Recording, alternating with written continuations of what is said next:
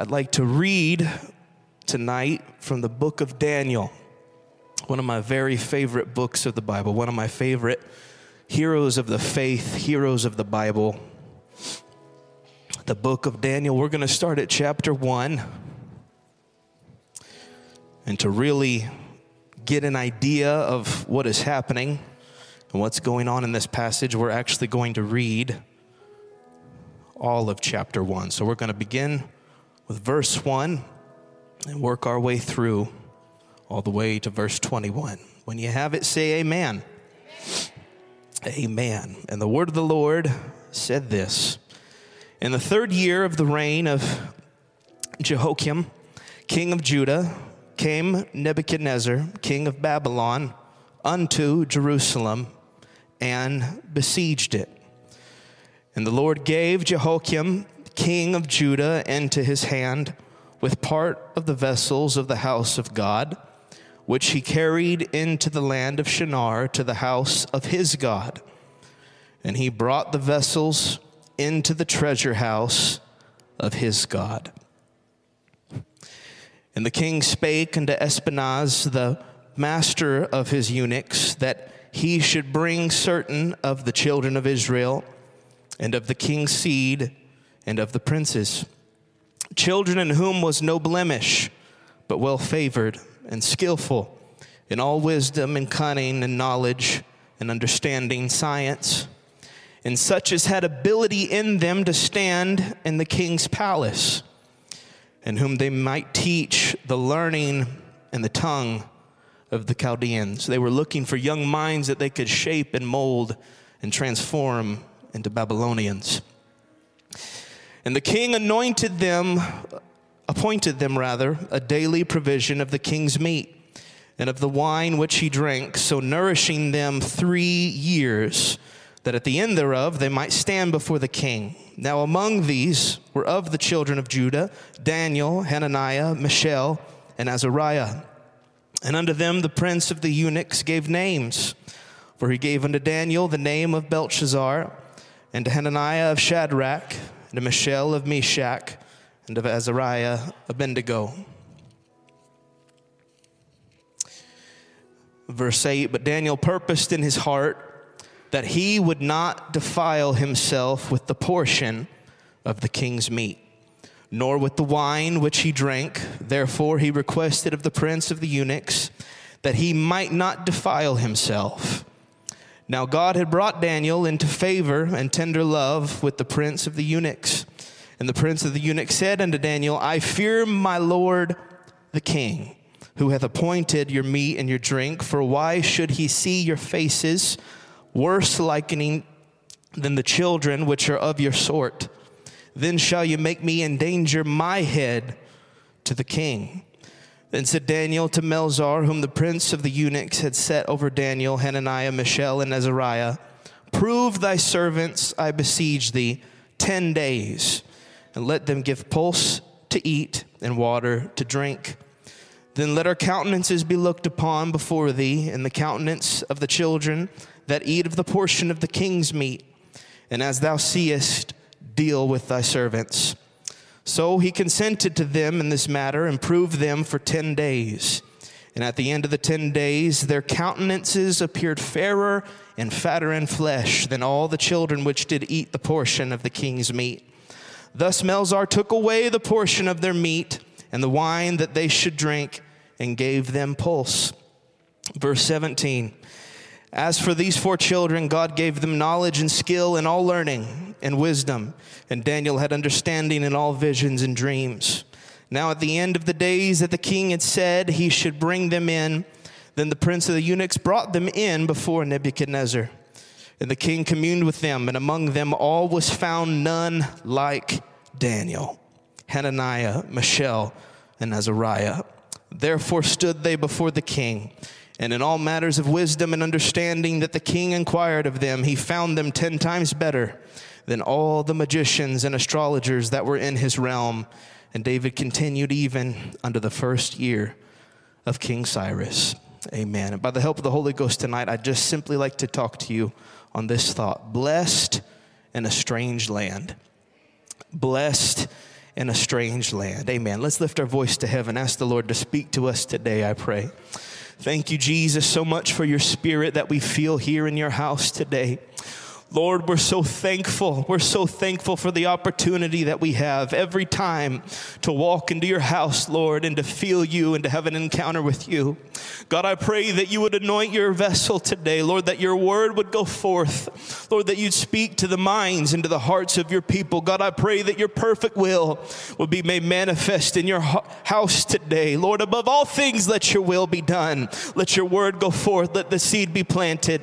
Lord, that we might be vessels, that we might be ministers in our city. Lord, that the lost might be saved.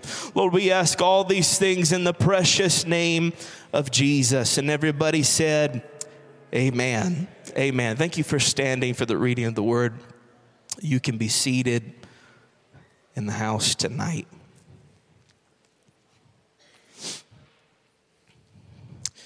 The passage of scripture that we just read, Daniel chapter 1, if you were to look up the historical significance, the historical context of it, you would find out that this setting is during the time of Israel's defeat and occupation of Babylon.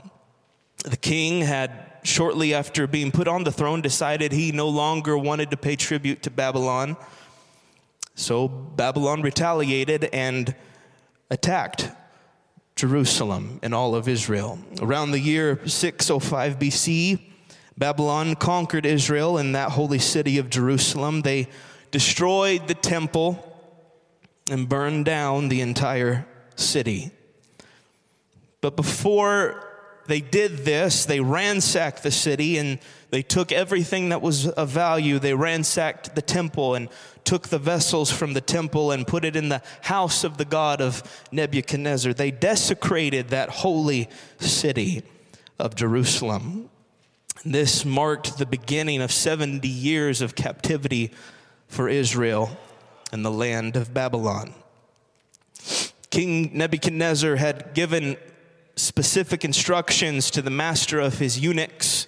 He wanted him to go and he wanted him to bring out certain of the children of Israel. Not just anyone, but certain ones amongst the young men of Israel. Not just anyone, but the very, very best of Israel. The smartest ones, the ones that showed great potential. The ones that were of the king's seed and the princes. The scripture would go on to say that there would be children in whom was no blemish.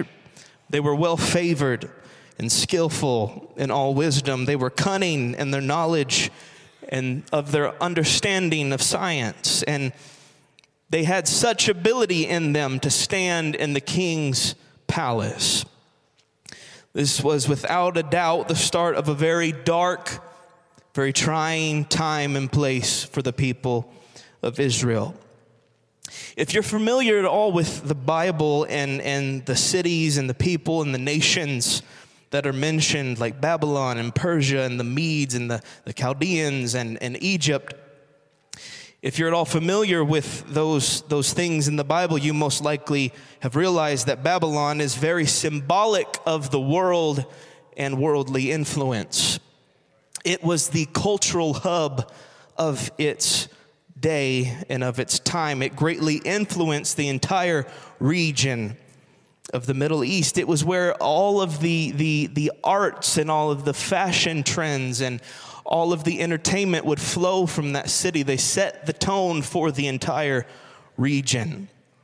So with that understanding, it becomes evident that this setting of Israel being held in captivity in a strange land that is not their own, that is not their home, is not the holy city of Jerusalem. It's very much a shadow and type illustration of the church and its position in the world today. The cultural norms of our society are becoming less and less in line with the church and the godly lifestyle in which we live, in which we hold dear, and in which we partake. The world in which we live is very, very much in a Babylon type of state, if you will. very, very much in a Babylon type of state. It's becoming ever more clear and evident that we as the church are living in a very, very strange land. It's becoming more and more strange as the days go by. The spirit of the Antichrist is very much at work in the world that we live in today. It's whispering in the ears of our world leaders, and it's actively influencing the minds of the educators and the teachers that are teaching our children. It's infiltrated each and every avenue of entertainment that we have in the palm of our hand and in our homes.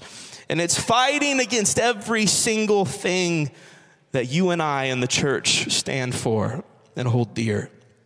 The normal has become abnormal, and the unacceptable has somehow become acceptable.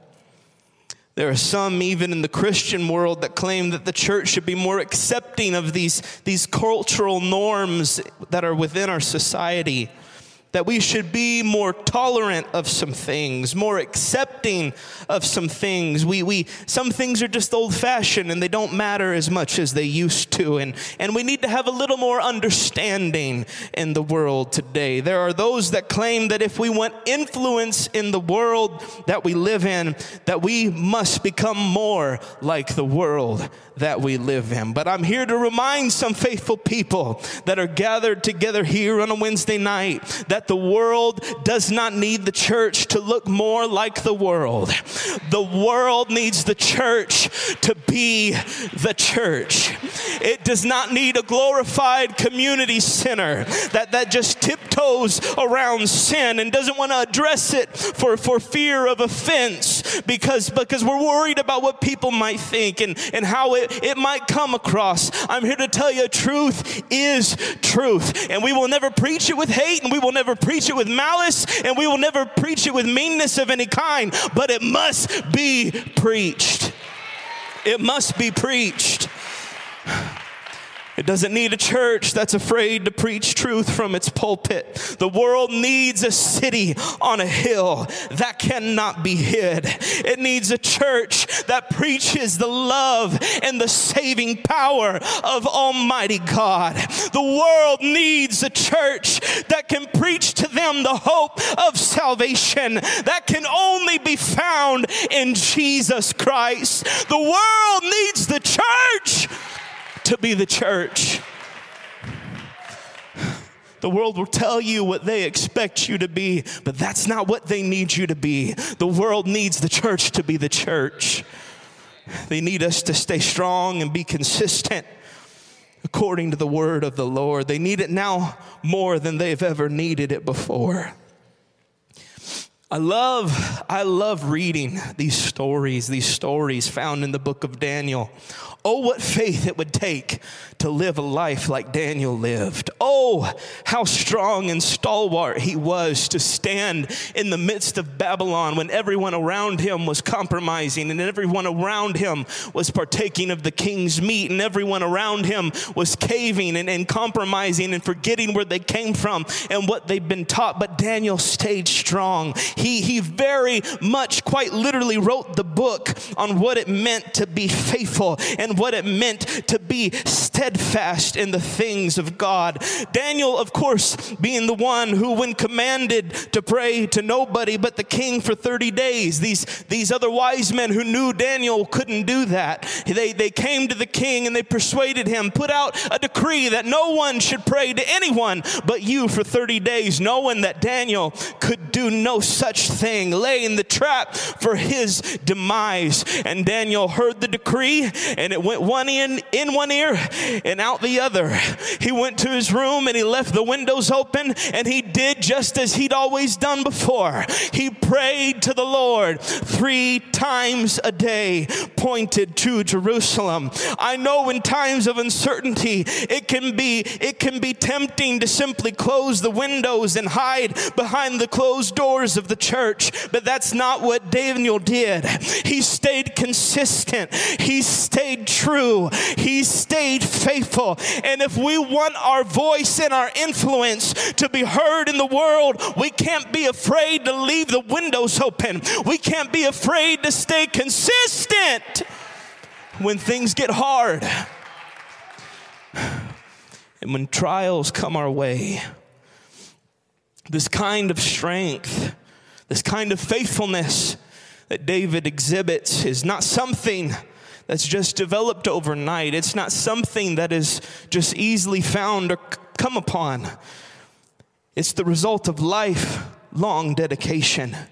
It's the result of total and complete commitment to God and the things of God. It's the result of right decisions made in his younger years. Historians believe that when Daniel was there in Babylon, in the beginning of the book of Daniel, that he was roughly 15 years old. This was not an older man. This was not a well-established man. This was a 15-year-old boy who knew who he was and knew where he came from and knew who his God was and knew what truth was. And he wasn't afraid to stand up in Babylon and be who the Lord needed him to be. That's the kind of man Daniel was. We find him in chapter 1, the passage that we read earlier. The king has given clear instructions to his eunuch. He wants each and every young wise man that they took from that city of Jerusalem. He wants all of them to be fed the very best meat and the very best wine. He wants them to partake in the things that he would partake of. It would be a portion set aside directly from his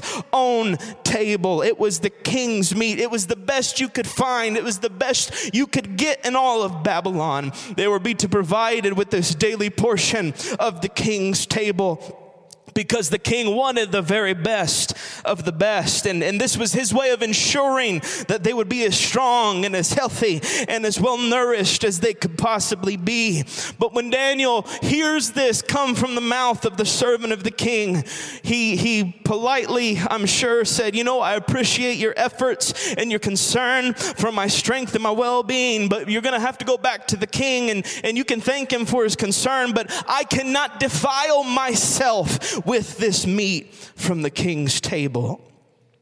Now, there were probably multiple reasons why Daniel couldn't consume this meat. The two main reasons most likely being that the meat was coming from an unclean animal. They didn't have the same dietary restrictions and the same dietary laws in Babylon that they did back home in Israel. They didn't eat the same things. They didn't partake of the same things. They were self-indulgent and they just did whatever felt right and whatever felt good and whatever sounded good in the moment. And the other reason, most likely being that this was meat that was offered to the idols and the false gods of Babylon. Both of these things would disqualify these from being fit for Daniel and the fellow Hebrews to consume. So Daniel tells the servant of the king, I'm sorry to disappoint you, but I can't defile myself with these meats and with this wine. Now, this kind of put the servant in a tough spot. The king was not known for being a very understanding man. And this was going to put the servant in a tough spot. He said, look, Daniel, I get it. I can appreciate where you're coming from. I appreciate your dedication. I can respect your faith. I respect what you're standing for.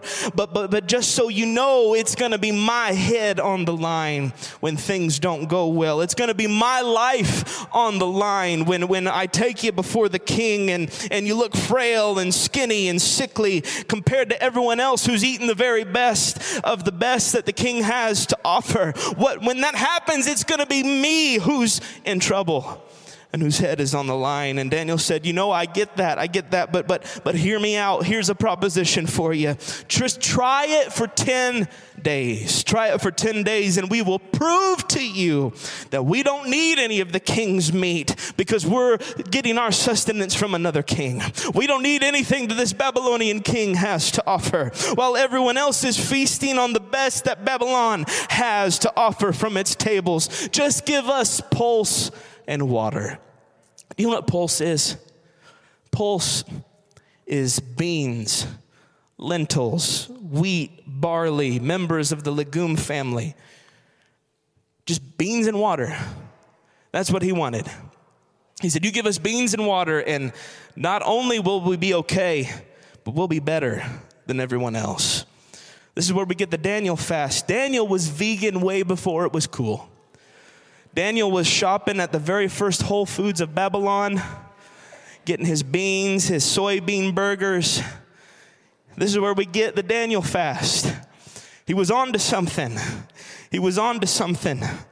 And lo and behold, after 10 days of eating nothing but pulse and water, the Bible says that their countenance appeared fairer, and they were fatter in their flesh, and that all of these that ate of the king's meat were not as good as Daniel and the Hebrew boys. The Bible goes on to say at the end of the 3-year period that there was found none like Daniel or the 3 Hebrew boys. In all matters of wisdom and understanding, they were found 10 times better than all of the magicians, than all of the astrologers, than all of the other wise men that were in that realm of Babylon. I want to remind somebody tonight that perhaps is feeling the pressure of the Babylon that we live in. Babylon will tell you that in order to achieve success in this world that we live in, that you've got to dress like Babylon, and you've got to talk like Babylon, and you've got to eat, and you've got to drink like Babylon, and you've got to act like Babylon, and you've got to go where Babylonians go, and you've got to consume things that Babylonians consume. But I'm here to remind you, you do not have to compromise who you are in exchange for earthly success and king's favor. When you seek the Lord above all things, when you stay faithful in the face of adversity, when you stay true to who the Lord has called you to be, you will be blessed and highly favored even in Babylon. Even in Babylon. Young person, don't you believe the lies that are echoing through your lecture halls and your universities and in your high schools. You do not have to forsake your godly divine calling to be successful in this world. You can serve God with your whole heart and still be a force to be reckoned with in whatever profession you feel led to walk into. You can prioritize your walk with God and still advance in the workplace. You can make time for time in prayer with the Lord and still climb that corporate ladder. I'm here to tell you, you don't have to compromise who you are and who you're called to be successful, to find success, to be who the Lord has called and destined you to be. He will bless you in ways that you could only imagine. When you remain faithful and steadfast in Babylon, you unlock the door to blessing and favor from the King of Kings, even in a strange land. Even in a strange land. I remember being a younger 22-year-old boy, 22-year-old man, I guess you would say, but I felt much more like a boy. 22-year-old trying to figure out what was going on, what I was doing, and I was starting a new venture, and it was a very demanding sales venture. And I remember sitting in a seminar that all of my peers said, you just have to go to, you just have to be a part of this. It'll change your life. It'll change the way you look at things, and it'll just set you on the trajectory for success. And I'm like, well, that sounds good. That sounds like something I should be a part of. And I remember getting there, and I remember hearing the things that they would tell us. Some of them were good, but some of them, they just didn't quite sit right with me. Some of them, they rubbed me wrong. They just didn't sit okay with me. They told us that if you want to be successful in this industry, you have to prioritize it above everything else. It's got to be number one in your life. It's got to be the thing that matters to you the most. It's got to be the thing that you go to bed thinking about and the thing you wake up thinking about. It's got to be number one for you above all things. And I remember looking around me and watching my peers as they were actively buying into the lie of Babylon that says success above everything else, earthly gain and advancement above everything else. And I remember feeling in that moment like I was in a strange land. Many of the things that were being taught there were going going against what I had been taught. They were contrary to my beliefs. I remember hearing them joke about how dishonest they were and hearing of the strings they would pull to make things come together and close deals. And many of the things that they were talking about were completely contrary to the way I'd been raised and the way I'd been taught. And in that moment, I remember telling myself in my head, I remember talking to the Lord, Lord, right now I feel like I'm in Babylon. And while I do want success in my earthly ventures, I promise to you that I am never gonna stop seeking you first. I am never gonna prioritize anything over you or my walk with you. In this world is not my home. This world is not what I'm searching for. I'm in this world, but I'm not of this world.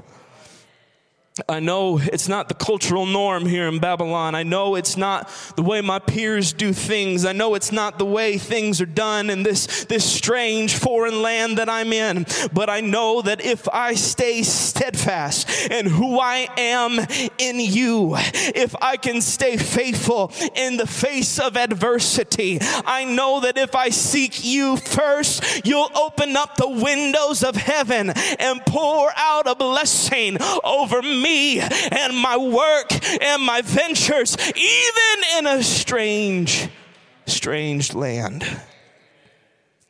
Even in a strange land. In case you haven't noticed, the world we live in is just getting worse and worse every day. Every news report, every newspaper, every headline, it's no secret. Things are not getting better. They're getting worse as time goes on. We see it happening everywhere. And my worry is that the more offensive the world becomes, the more defensive the church is going to become. I'm worried that the worse it gets out there, the more comfortable we're going to be sitting behind the four walls of our church. Now, I believe with all of my heart, don't get me wrong, I believe with all of my heart that the church is to be holy. The church is to be separate. We are to be pure and set aside in every way. We are to come out from among them and be separate from the world. We are in this world, but we are not of this world. But if we are so solely focused on the fact that we are not of this world, and we use the offensiveness and just the all-out sin of this world to justify us hiding within the walls of our churches, how are we ever going to fulfill the mission of the gospel? How are we ever going to fulfill the Great Commission of to go into all the world and preach the gospel if we won't go and preach the gospel? I know it's getting bad out there. I know we're living in a strange land. I know that our world is falling apart. I know it's growing darker and darker every single day. But now is not the time for God's people to grow weary. Now is not the time for God's people to throw in the towel. We might be living in a very strange land, but we can still be blessed in this strange land. I want to remind somebody who is struggling, you are not forsaken. You have a divine purpose. You are here for a reason. You are in this church for a reason. You are in the kingdom for such a time as this. I know it's becoming less and less acceptable in our culture to serve the Lord, but now is not the time for the church to hide. Now is not the time for the church to grow complacent or comfortable in these four walls. Now is the time for the church to shine. Now is the time for the church to not grow defensive, but grow offensive, and to take this battle to the world. You can't have a single soul, devil. You can't have not one of my lost loved ones. You can't have not one of my lost coworkers. You can't have one single soul. We've got to pick up the sword of the Spirit and fight. And fight this battle. Fight for every lost soul. This world's not our home. And I'm so thankful for that. I'm so thankful that we have a heaven to look forward to. I'm so thankful that we don't have to stay here forever, but we are here right now, and we still have work to do. We still have work to do. The enemy would love nothing more than for you to believe the lie that you can only be yourself within the walls of this church. That you can only live the way you know you should live here in the comfortable place, here in Jerusalem, if you will, here within the holy city, here within the safety of people of like precious faith. He'd love for you to believe that when you get out into the world, you need to just conform and be just like everybody else and just stay silent. Don't you believe the lie of the enemy? The world needs your voice. The world needs your testimony. The world needs you to be full of the Holy Ghost. The world needs you to preach the gospel. Do not mistakenly believe that it is solely the responsibility of the ministers of your church to preach the gospel. Do not think just because you're not called perhaps to be a minister that you are not called to preach the gospel. I'm here to tell every single person in this place tonight, you are called to preach the gospel of Jesus Christ. You are called to spread the good news that He's alive and the gift is for them and to all that are afar off. I'm here to tell you, you are called to preach the gospel. The world needs you to preach the gospel. The world needs you to bring the good news of Jesus Christ to where they are. You preach the gospel simply by serving the Lord with all of your heart, with all of your mind, with all of your soul, and with all of your strength. You preach the gospel simply by being a walking, breathing testimony of the goodness and the grace and the mercy of God. You preach the gospel by living your family and your friends the way that God loves you. You preach the gospel with your words and with your actions and by living an overcoming life through Christ. Our ministers can't do it by themselves. We need all hands on deck. We need doctors that preach the gospel. We need nurses that preach the gospel. We need attorneys and paralegals that preach the gospel. We need school teachers and professors and sports coaches that preach the gospel. We need law enforcement officers that preach the gospel. We need tradespeople that preach the gospel. We have to preach it in the marketplace. We have to preach it in the workplace. We need to preach it in the highways, in the byways. We need to preach it in our schools and in our homes and everywhere that we go. We need to preach it with our words and with our actions. We need every Holy Ghost-filled believer to get a hold of this thing, to buy into this thing wholeheartedly. You are called to be a witness, to be a light in a world that's growing darker and darker. You're called and you're chosen and you're here in the kingdom for such a time as this. For such a time as this. I know it's easy to become intimidated by the world that we live in. It's easy to do. It's easy to find yourself in that place. The enemy will tell you that you're fighting a losing battle. But don't be deceived. Don't be intimidated. Don't put down the sword. We might be in a strange land right now, but I'm here to tell you, we are blessed. We are blessed. We are blessed. We might be in Babylon right now, but we are blessed. We might be in a strange land. We're a pilgrim in a strange land, but we're blessed. I said we're blessed. We're blessed in the workplace. We're blessed in our schools. We're blessed everywhere that we go and we find to do. We're blessed and we're highly favored. And when you serve the Lord wholeheartedly, in spite of persecution, in spite of resistance, in spite of what Babylon says is mandatory and necessary, in spite of what Babylon says is the only pathway to success, when you keep Him first above all things, He's going to open doors that no man can shut. He's going to take you to heights that you could never reach yourself. We might be in a strange land right now, but we're blessed. We're blessed. We're blessed.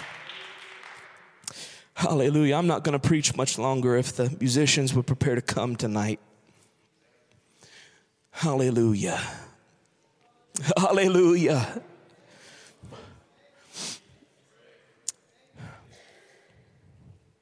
I know this might seem heavy for a Bible study night, but I feel it in my soul. I feel it in my spirit. We've got work to do, church. We've got souls to reach, church. This city needs Tree of Life Church to be the church. It needs us to be the church. One of the things I love most about Daniel, you know, we read these stories about these Bible heroes and we see the things that they accomplish, and it's just, sometimes it almost seems, if we weren't reading it from the Bible, we almost wouldn't believe it, the things that they were able to accomplish in their time for their God and for their people. But one of the things I love most about Daniel is that all he did really to receive his status as a biblical hero, someone that we love and we admire, the one who made it out of the lion's den. He was thrown in the lion's den and the Lord shut the lions' mouths and he was rescued. He didn't kill any giants. He didn't part any Red Seas. He didn't win any major military victories or fight any large battles. He simply stood strong in the face of an ungodly king. He simply stood true to who he was. When everyone around him was compromising, he said, I know who I am, and I know who my God is, and I know that I can be blessed even in this strange land. He didn't bend in the face of adversity. He never wavered in his faith. He served the Lord openly. I'm here to tell you, that's all we've got to do. We've just got to stand strong.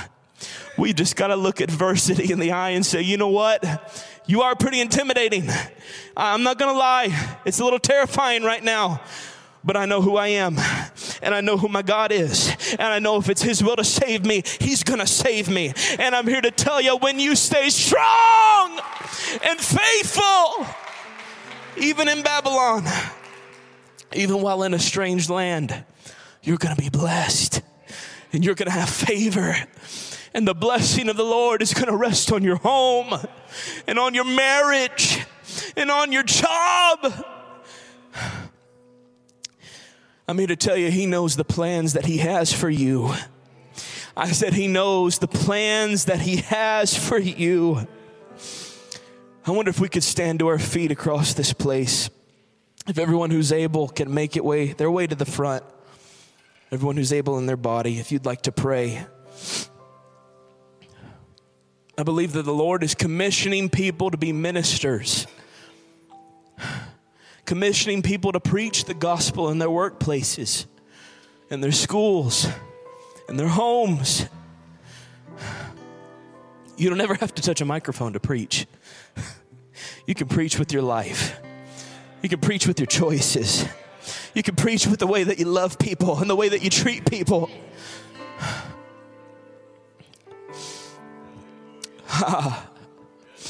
Oh,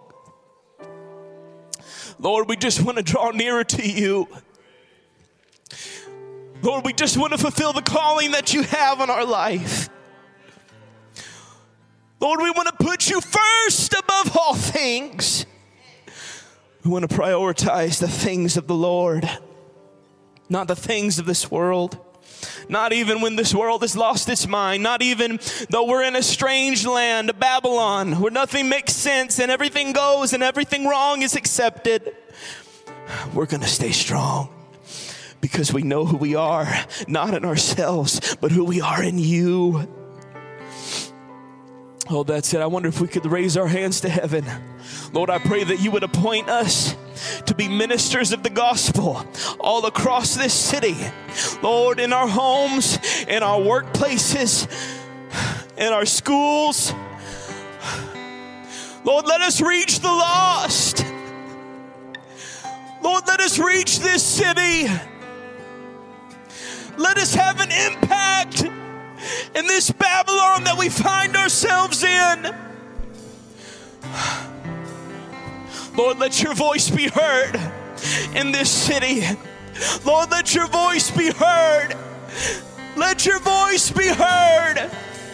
Let your light shine through us.